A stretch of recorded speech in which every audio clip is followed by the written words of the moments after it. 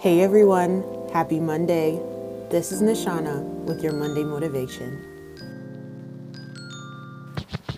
James 4 verse 12 says, "There is only one lawgiver and judge, who is able to save and to destroy. So what right do you have to judge your neighbor?"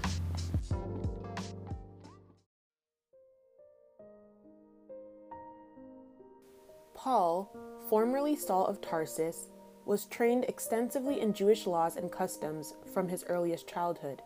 As a member of the Pharisees, the strictest Jewish sect at that time, he believed that it was his duty to oppose the name of Jesus Christ and persecute any followers of his way.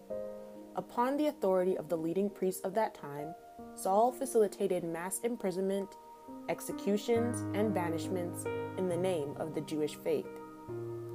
One day, Saul approached the high priest requesting letters addressed to the synagogues in Damascus.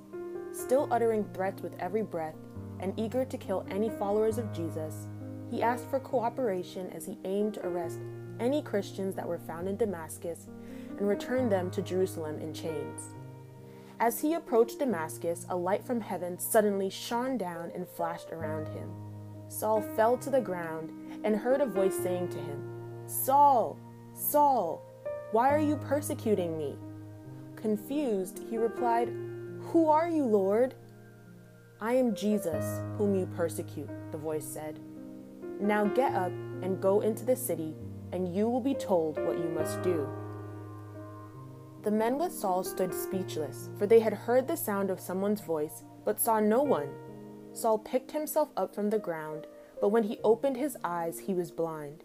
He remained blind for 3 days and did not eat or drink. So his companions led him by hand into Damascus. While Saul remained blind for 3 days, there was a believer named Ananias living in the city.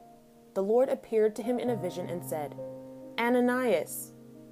"Here I am, Lord," he replied. The Lord said to him, "Get ready and go to Straight Street, to the house of Judas. When you get there, ask for a man from Tarsus named Saul. He is praying, and in a vision he has seen a man named Ananias come in and place his hands on him so that he might see again." "But Lord," Ananias exclaimed, "I've heard many people talk about the terrible things this man has done to the believers in Jerusalem, and he has come to Damascus with authority from the chief priest to arrest all who worship you."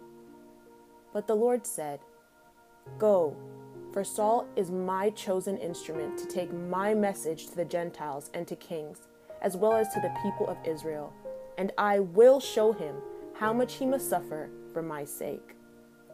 So Ananias went and found Saul. He laid his hands on him and said, "Brother Saul, the Lord Jesus, who appeared to you on the road, has sent me so that you might regain your sight and be filled with the Holy Spirit." Instantly, what looked like fish scales fell from Saul's eyes, and he regained his sight. He stood up and was baptized. Afterward, he ate, regained his strength, and began preaching about Jesus in the synagogues. Paul's conversion story is proof that God is able to convert the most unlikely sinners and use them for his glory. Regardless of who you are, where you come from, or what you've done, God can use you as an instrument for his glory. Your salvation is not dependent on your past or present condition, or what you may think you want, but on the sovereign will, power, and grace of our Almighty God. Understand that God's will has nothing to do with you, and your faith cannot be dictated by your environment or relationships. By all accounts, Paul should not have been used by God. Everything about who he was based on strict Jewish traditions, and the blood of many Christians were on his hands. He didn't even believe that Jesus was the Son of God or the Messiah. The idea of Christianity was a mockery and went against everything that he believed in.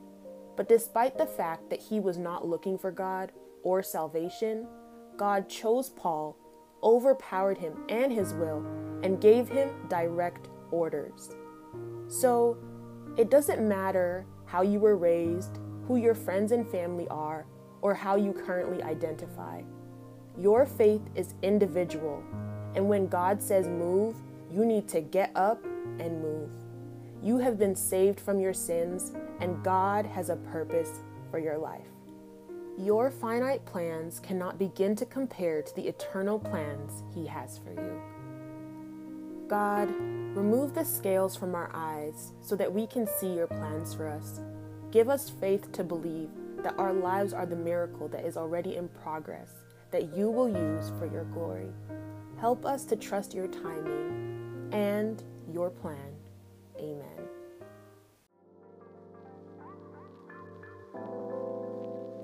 That was Nishana with your Monday Motivation. See you next week.